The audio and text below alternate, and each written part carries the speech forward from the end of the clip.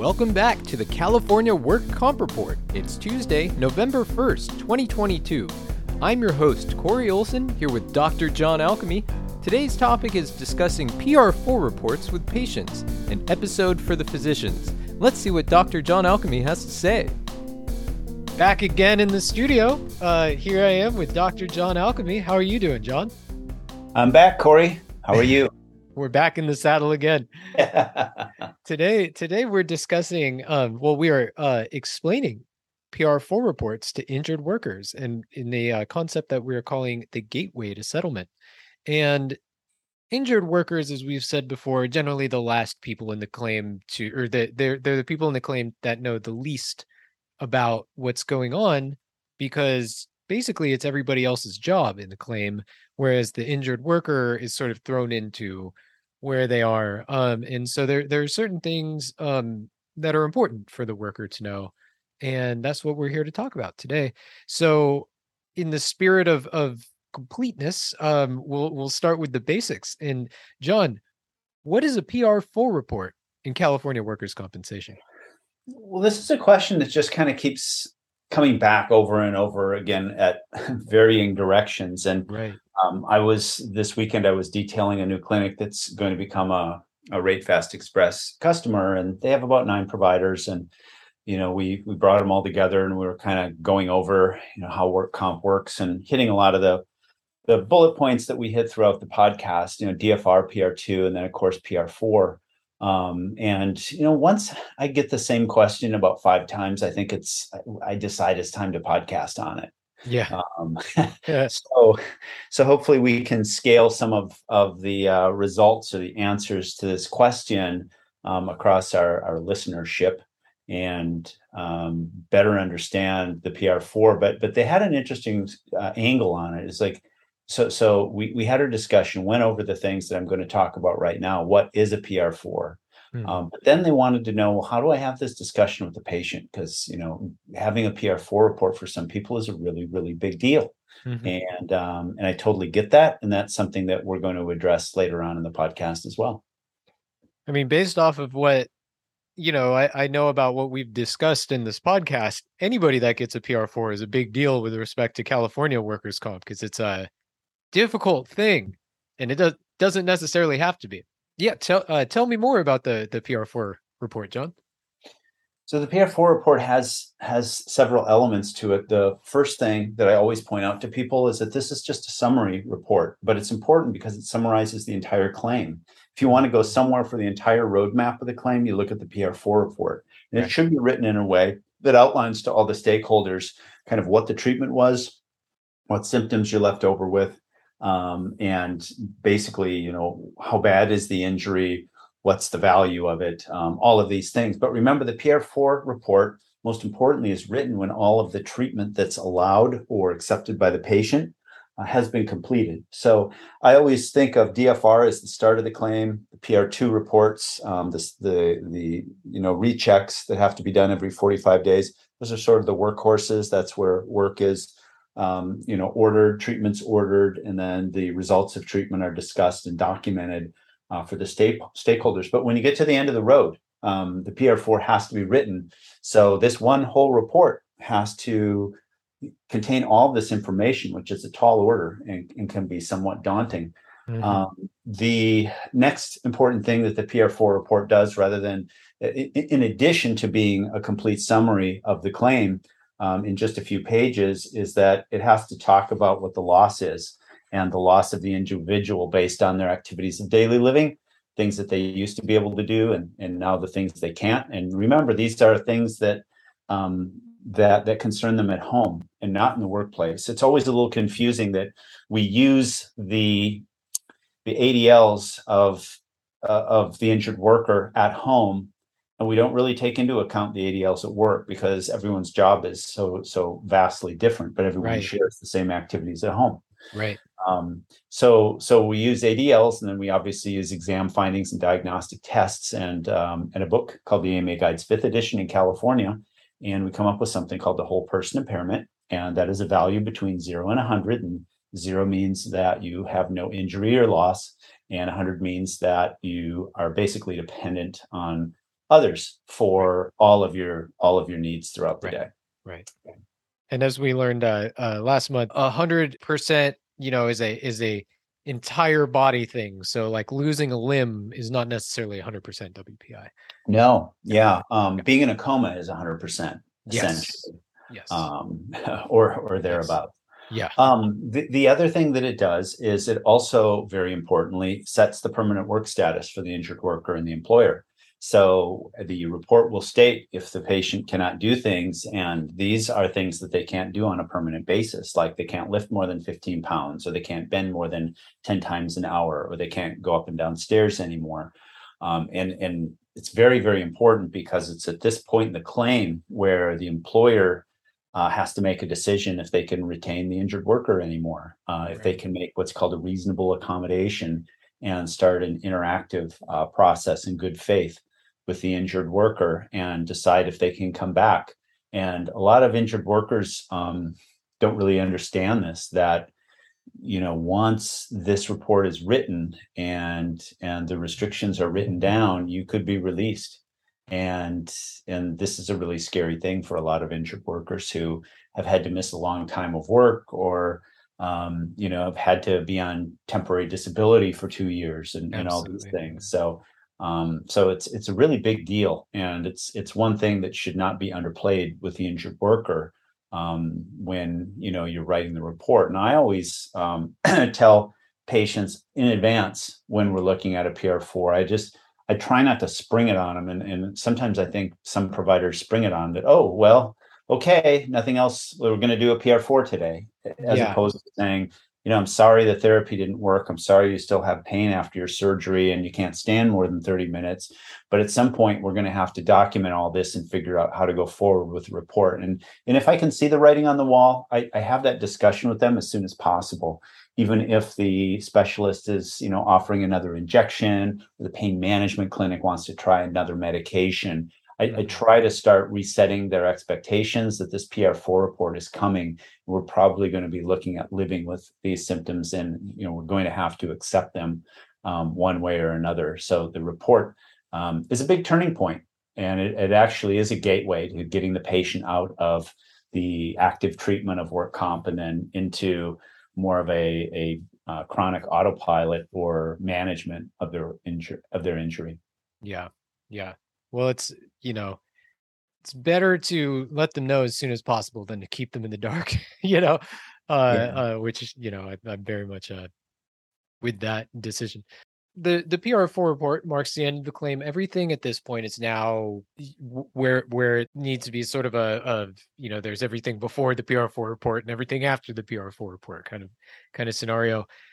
How does a PR4 report change the pattern of injury care and disability payment? Well, that PR4 report, once it's written, also includes something called future care. And the future care is where the provider outlines things that are medically reasonable in the future. Maybe they're going to need ongoing prescription of ibuprofen, or maybe they're going to have some pain flares and need 12 visits of physical therapy a year, or maybe there's going to be some injections or a surgery, or a revision of a surgery. And so all of this gets outlined in the PR4 report. But once this happens, the injured worker no longer needs to be seen every 45 days. Yeah. Um, they can be seen 3 months. They could be seen at 6 months. They could be told, just come back if you need anything. In general, if you think someone's going to need some future care, I personally tend to see them at least every 3 to 6 months to keep the claim updated. Because there can be problems if you basically say someone needs future care, but you don't see them for 5 years, and Mhm. then they try to access care. I've seen a lot of cases have difficulty, even though the report clearly said that they need to have future care. I've had problems with carriers saying, "Oh, what, they didn't need any, and we're just not going to allow any further treatment," even though the report said something totally the opposite. That's awful. And It's really awful. and so if the patient's having ongoing symptoms, it's always good just to check in with them and tell the patient, why you're going to be doing that. Now, clearly, if you're prescribing medications, you probably need to see them more frequently than that to monitor for side effects and do refills. Yeah. Yeah. Yeah. Yeah. Because like you've said and we've said in the past, it's a the PR4 report doesn't necessarily mark the end of the work comp process, but it closes the claim, which is, it's Yeah, it's a transition. I think if we think yeah. of it as a transition or a new chapter Yes. in Yes. the injury, and it needs to have sort of a new perspective on what the expectations are. Right. Yeah. Right. So, you know, who, John, is responsible for explaining how the work comp process works for patients? I mean, it's been us so many times, but I don't think that every injured worker is listening to this podcast. So we encourage them to. There's some good information here.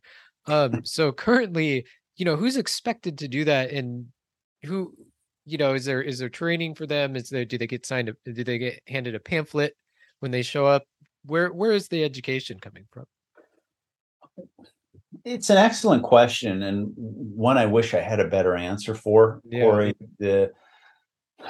Unfortunately, I think the education comes down to the doctor guiding the injured worker through the process. The insurance company, I think maybe they try to do their best, but dealing with insurance companies and these form letters that they generate are very alienating and confusing to an injured worker who's unrepresented. They don't have an attorney.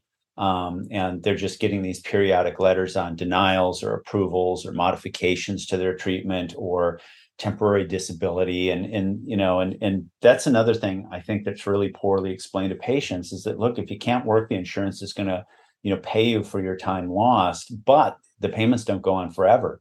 And so there's a limit of when those payments time out. And, or if you have your PR4, your temporary disability stops because obviously you now have permanent disability. So that's falls mostly on the provider and the patient. So the provider is trying to educate the patient on all this, and if the provider does not have a good understanding about what this PR4 means and some of the ramifications down the line, the patient certainly isn't going to stand a chance at all. Yeah, absolutely. Yeah.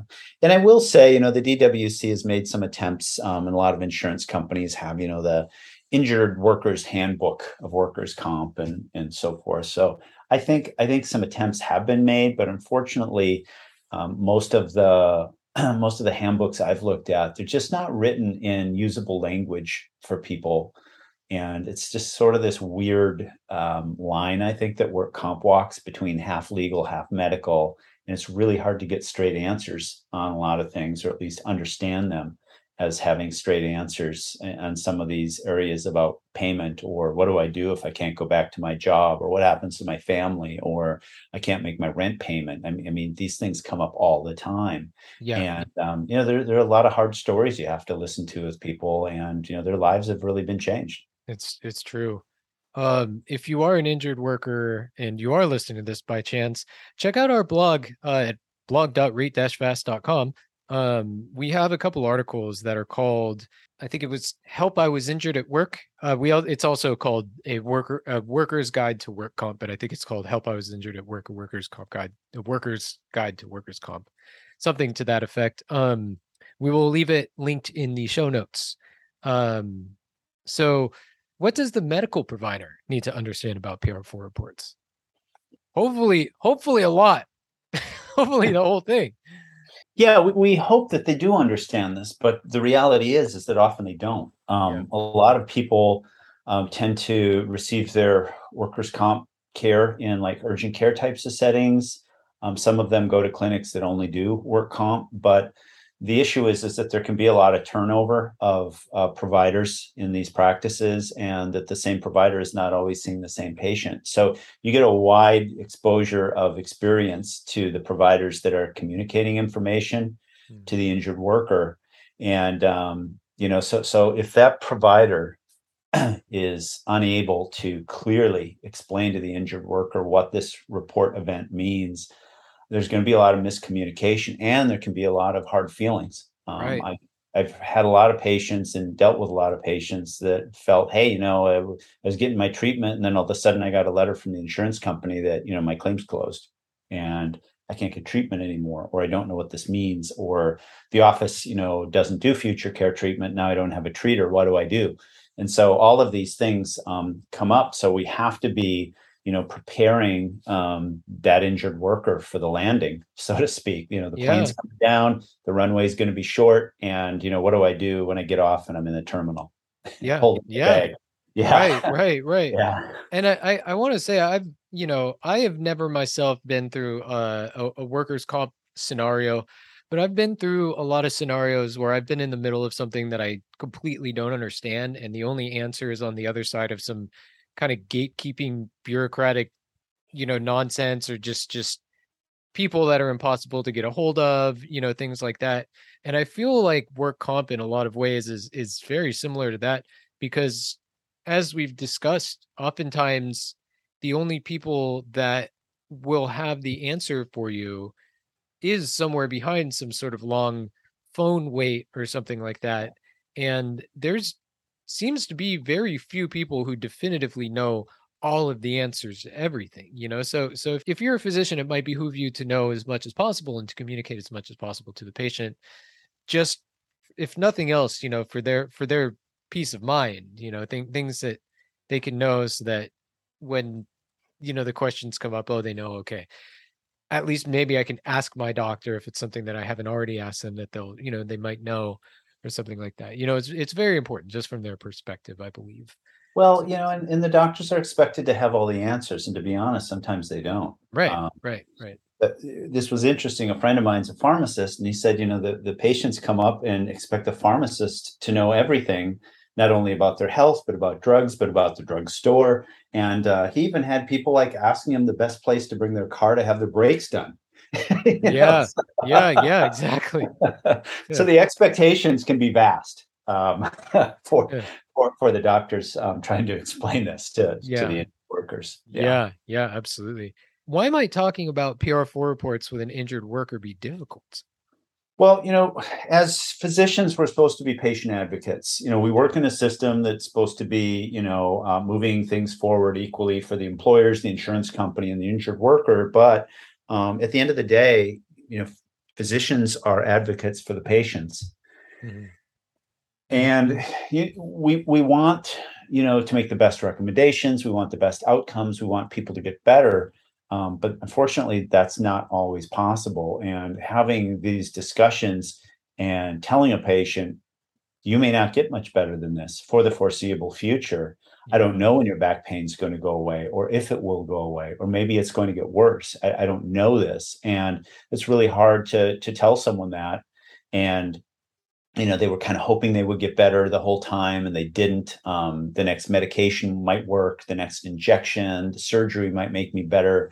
And it just doesn't work out that way. And having to break that news, if you will, it's really difficult for a provider to say, look, there's nothing more I can do right now. This is yeah, it. And it's scary, because maybe the patient has been a little bit in denial. Maybe the provider's been a little bit in denial about the day coming for PR4, but it definitely is the day of reckoning for the claim, and there has to be some acceptance around it to a certain extent. And both the doctor and the patient have to be able to see eye to eye and to look forward to, okay, what's the next chapter? Where do I go from here?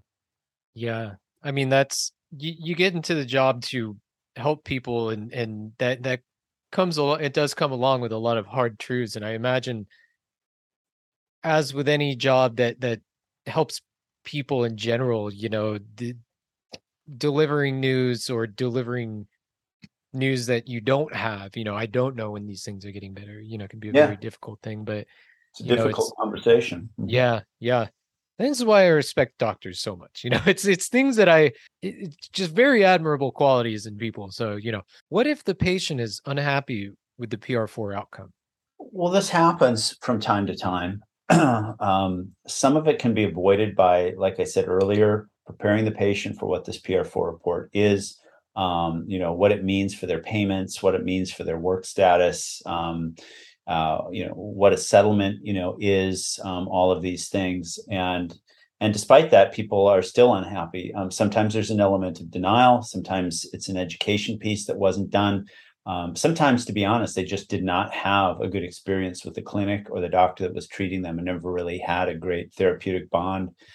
Right. and just really didn't feel like they were very well respected, or that the treatment, offered was, appropriate or adequate, or there can be all these different undertones going on. But I always tell the patient, that we've done the best we can, Yeah. based on the available treatment we were able to get, based on everything I know, about, writing up this report. And for some reason, patients in some ways are a little bit like adjusters. They don't really have a strong grasp on impairment rating and what the value means. And so sometimes they have a sort of this preconceived number that, oh, my number should be more than 50, or it should Yeah. be 75% whole person, because I'm hurting, everywhere all the time. And Yeah. They were never yeah, really told what WPI is. yeah. So yeah, yeah, So they come up with sort of this, self-procured kind of impairment value that they think they should have. And I'm including the adjusters in this discussion too, because the adjusters are sometimes the opposite. Oh, if this low back is over 13%, clearly the doctor, did the report wrong, and I have to get a QME, and stuff. So right. it all depends on your perspective. But when the patient's unhappy with the PR4, they need to understand that, look, you can contact, the insurance adjuster. You don't have an attorney, in this particular case that we're talking about, and you can Mhm. go get a QME, and the QME can, um, you know do their own history, do their own physical exam, and you can see, what numbers they come up. Could be higher, could be lower, could be identical. Yeah. But I'm writing this report based on what you've told me today, and the information I have in front of me. So I always try to let them know that, hey, there's always an appeal process. You can go get it checked out. And if you're unhappy with it, I'm sorry. I try to sit down. I try to explain to them if there's like a detail, say, hey, look, the book has, this particular table, and this is the value, and here's why you meet the criteria for this particular category. So I try to put as much education in there. Sometimes the people are really unhappy, they're really not ready to receive, education on it, and Hmm. that's an unfortunate outcome. But usually, people want to understand better about, why they were given the values they were, and how it's going to affect, their settlement. Yeah. I'm bookending each word with a hand clapping emoji. Communication is key. Mhm. So that's yeah, that's what we believe and try to put forth ourselves, So John, you mentioned, if the patient is unhappy with the outcome, then they could get an attorney. What if the patient wants to get an attorney? Yeah, and interestingly enough, this came up with a discussion with the clinic I was detailing yesterday as well. How do we talk about attorneys? Attorneys are very common in workers' comp. They're very common in catastrophic injuries, and long-term injuries, or injuries where the injured worker and the doctor have had great difficulty getting treatment, Yeah. a lot of denials, and all these things. So the first thing that I impressed upon the providers is that, we're not attorneys. We don't give legal advice. We can't, and we shouldn't. We shouldn't be going into a room and saying, you need to get an attorney at this point. I Yeah. think you get an Yeah. attorney. What we really need to do is we need to know where to steer that question. And we need to be very clear that we're providing the medical services of the work injury, and we're not providing, legal counseling. Yeah. Yeah. So California is set up to have something called the Division of Workers Comp, DEU, the Disability Evaluation Unit, of which I think there are 17 throughout the state, and they're sort of sprinkled around the state. And they serve as outposts, if you will, for the, Division of Workers Comp that's centered in Oakland. And these are outposts, and they usually have, a court associated with it, so they're in some type of county seat. And they have, people trained to answer questions for unrepresented people. So if you're an injured worker, and something's wrong, you have a complaint about the care, you're wondering if you should have an attorney, you can go talk to the state, and that's really where those questions belong for unrepresented injured workers. So I always tell them, if you think you need to have an attorney, you need to go and talk. You're free to talk to an attorney, You're free to go talk to the state. The state keeps a list of attorneys that are trained in workers' compensation. They specialize in it, and they can give you that list. They don't advertise for one attorney more than another. They'll just give you a list with a bunch of phone numbers on it. And that's really the best way to tell them. Say it's very complicated. I can't give you legal advice, but when people have questions like this, I send them to the disability evaluation unit. Now, the other thing that I get frequently is a patient coming in and said, well, I heard the attorney, Mr. Smith, is really good in town. Should I use him? That's another common question. And if you do work comp long enough, you tend to get familiar with most of the applicant attorneys in your area. Yeah. And rather than saying, yes, that's a good attorney, I'll usually say, the patients that I've had that have worked with Mr. Smith have liked it. It's been a good experience for them. The gentle rub, yeah. Right. Mm-hmm. Those who work in business know all about that. Yeah. Or sometimes because I want to be honest with them, I say, well, the patients that have worked with Mr. Wilson have a good experience, but his office has a hard time getting back to them. That's what they've told me. The communication. And I usually say it's very important, like anything else, if you are going to become represented, that you feel comfortable that you can communicate well with the office. So, read some reviews. If you have friends that have been hurt, talk to them, find out what their experience is, because the number one complaint I get as a doctor is that they sign up with an attorney.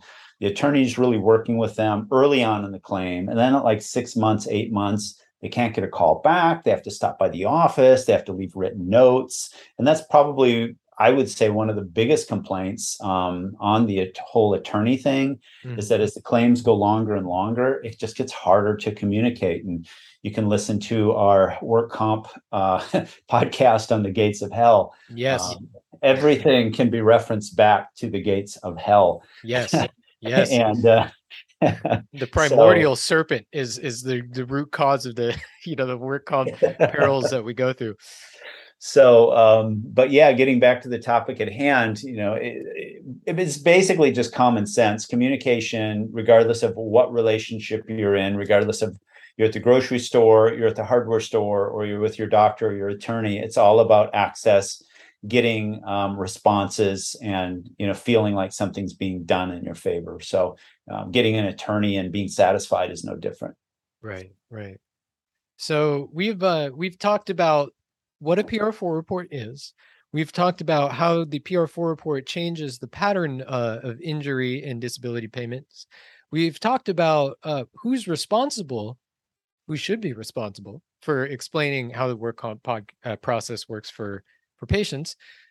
We've talked about what the medical provider needs to understand for PR4 reports. We've talked about why speaking with an injured worker might be difficult about PR4 reports. We've talked about what if the patient is unhappy with the outcome. And, lastly, we just closed up with what if the patient, what the patient needs to know if they want to get an attorney.